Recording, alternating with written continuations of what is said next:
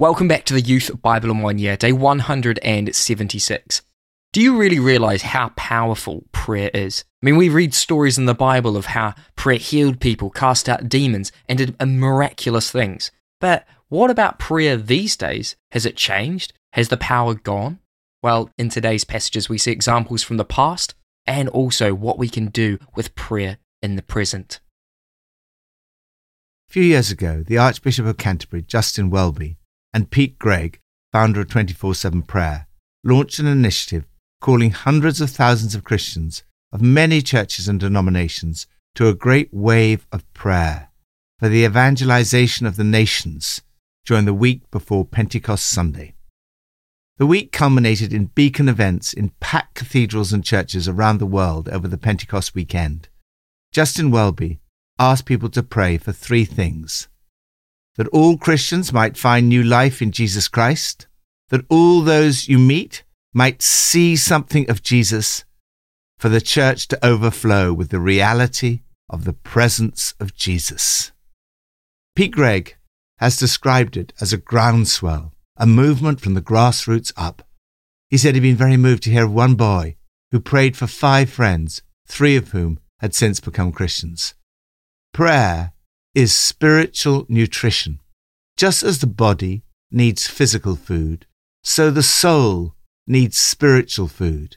Prayer changes us. However, the Bible goes much further than this. Prayer is powerful. It is, as Charles Haddon Spurgeon put it, the slender nerve that moves the muscles of omnipotence. Prayer has the power to change circumstances, other people, and even the course of history. From Proverbs 15. Plans fail for lack of counsel, but with many advisers they succeed. The Lord is far from the wicked, but he hears the prayer of the righteous. Light in a messenger's eyes brings joy to the heart, and good news gives health to the bones. Prayer changes circumstances. God closely attends to the prayers of God-loyal people.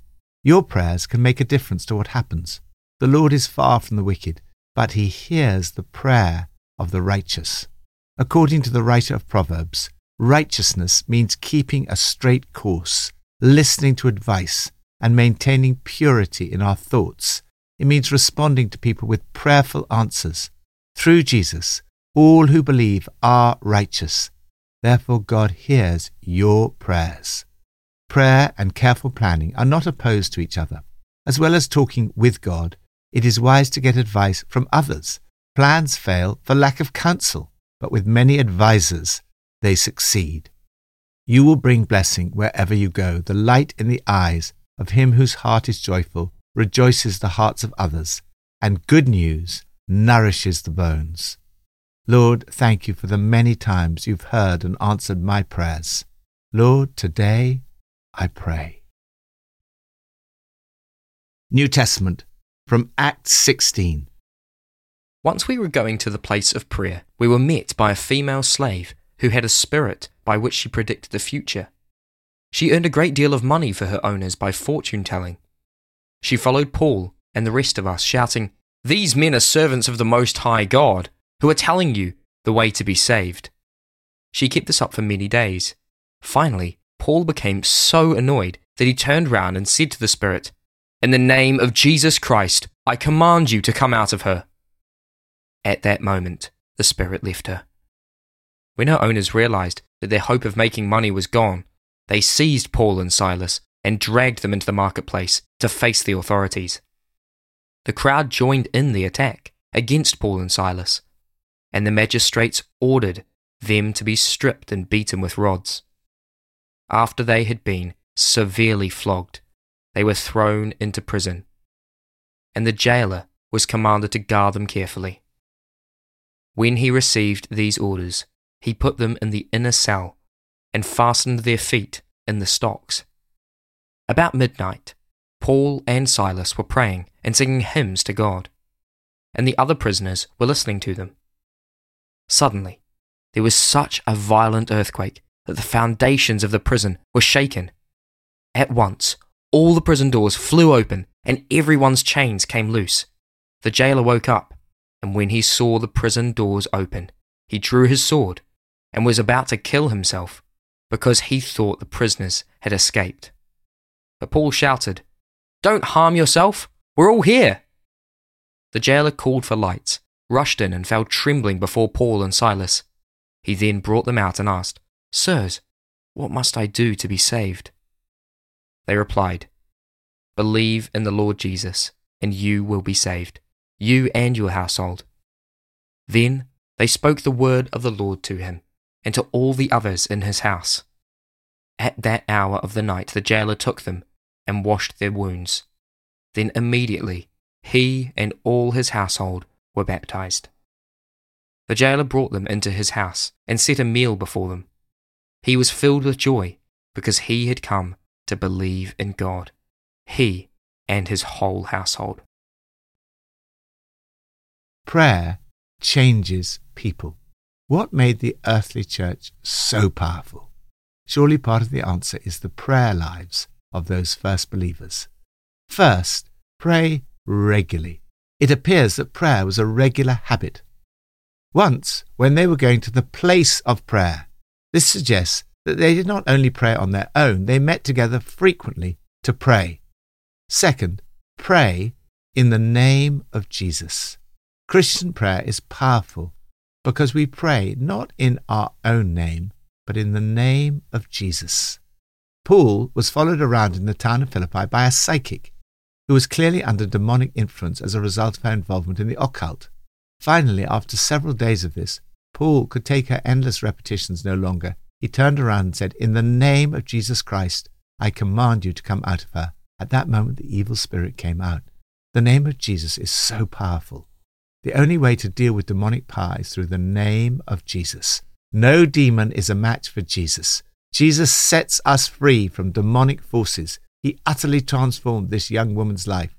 The demon was gone, just like that. Third, pray in all circumstances. The woman was a slave who made a lot of money for the people who owned her. Her owners were furious that she'd lost her supernatural powers.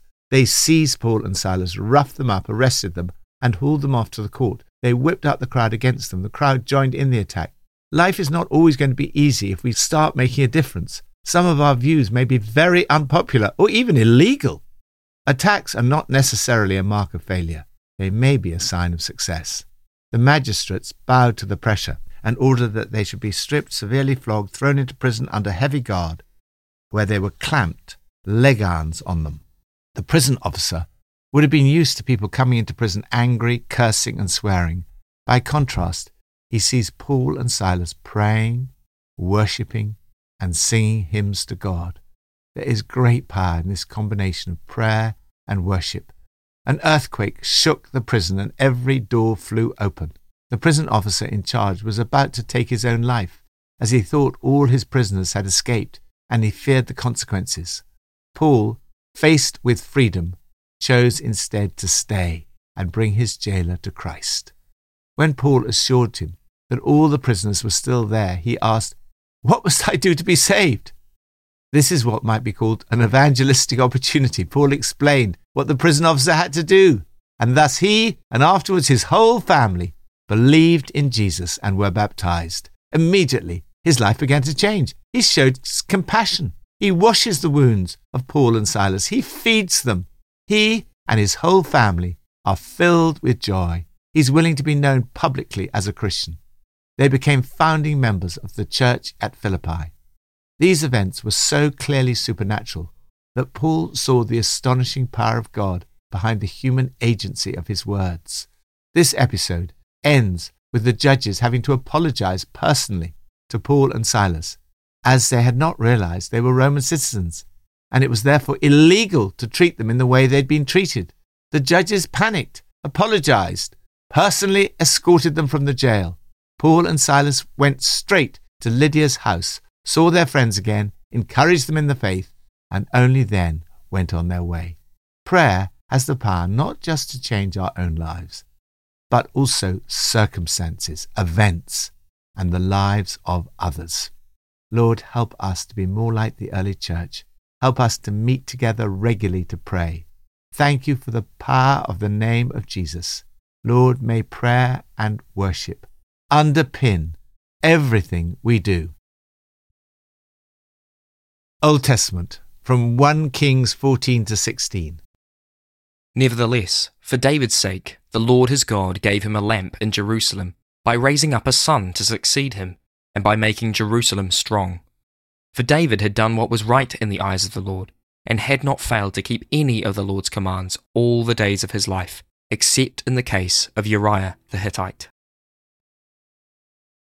Prayer changes history.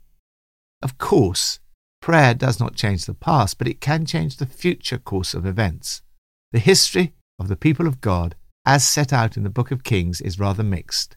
We read constantly of how the people of God did evil in the eyes of the Lord. They committed sins. They had shrine prostitutes. They engaged in detestable practices. There was continual warfare between Israel and Judah. The kings were often not fully devoted to the Lord. There were notable exceptions, such as Asa. He conducted himself well before God, reviving the ways of his ancestor David. He cleaned house. In the middle of all this is a fascinating comment. Nevertheless, for David's sake, the Lord his God gave him a lamp in Jerusalem by raising up a son to succeed him, and by making Jerusalem strong. For David had done what was right in the eyes of the Lord, and had not failed to keep any of the Lord's commands all the days of his life, except in the case of Uriah the Hittite. David was having an impact long after his death. God honored his prayers for generations. God had said to David, "Your house and your kingdom shall endure forever before me. Your throne shall be established forever." David had prayed, and now, Lord God, keep forever the promise you have made concerning your servant and his house. Do as you promised, so that your name will be great forever. Then people will say, "The Lord Almighty is God over Israel, and the house of your servant David will be established before you." The Lord heard David's prayer. The impact of David's prayer was to change the course of history. David had lived a righteous life, except in the case of Uriah the Hittite. However, the New Testament tells us that every person that believes in Jesus is in a better position than David was. Through Jesus' death and resurrection, you are righteous before God. God hears the prayers of the righteous. So, because of Jesus, your prayers also can change the course of history. Lord, would you turn our city and our country back to you? I pray that you will raise up leaders and politicians fully devoted to you, who will get rid of evil and bring peace and justice to our world. Pippa adds, Solomon may have been the wisest man in the whole world, but it seems that he didn't do a good job of parenting. He should have applied the proverb that he may well have written, "Train children in the way they should go. When they are old, they will not turn from it." Proverbs 22, verse 6. Let's pray. Lord, I lift to you now where I need a miracle. I ask that your Spirit would come and that you would change my circumstances.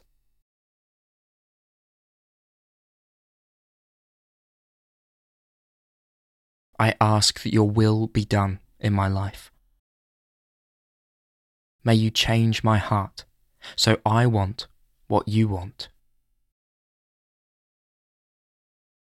Help me to trust in your plan. I pray these things in Jesus' name. Amen.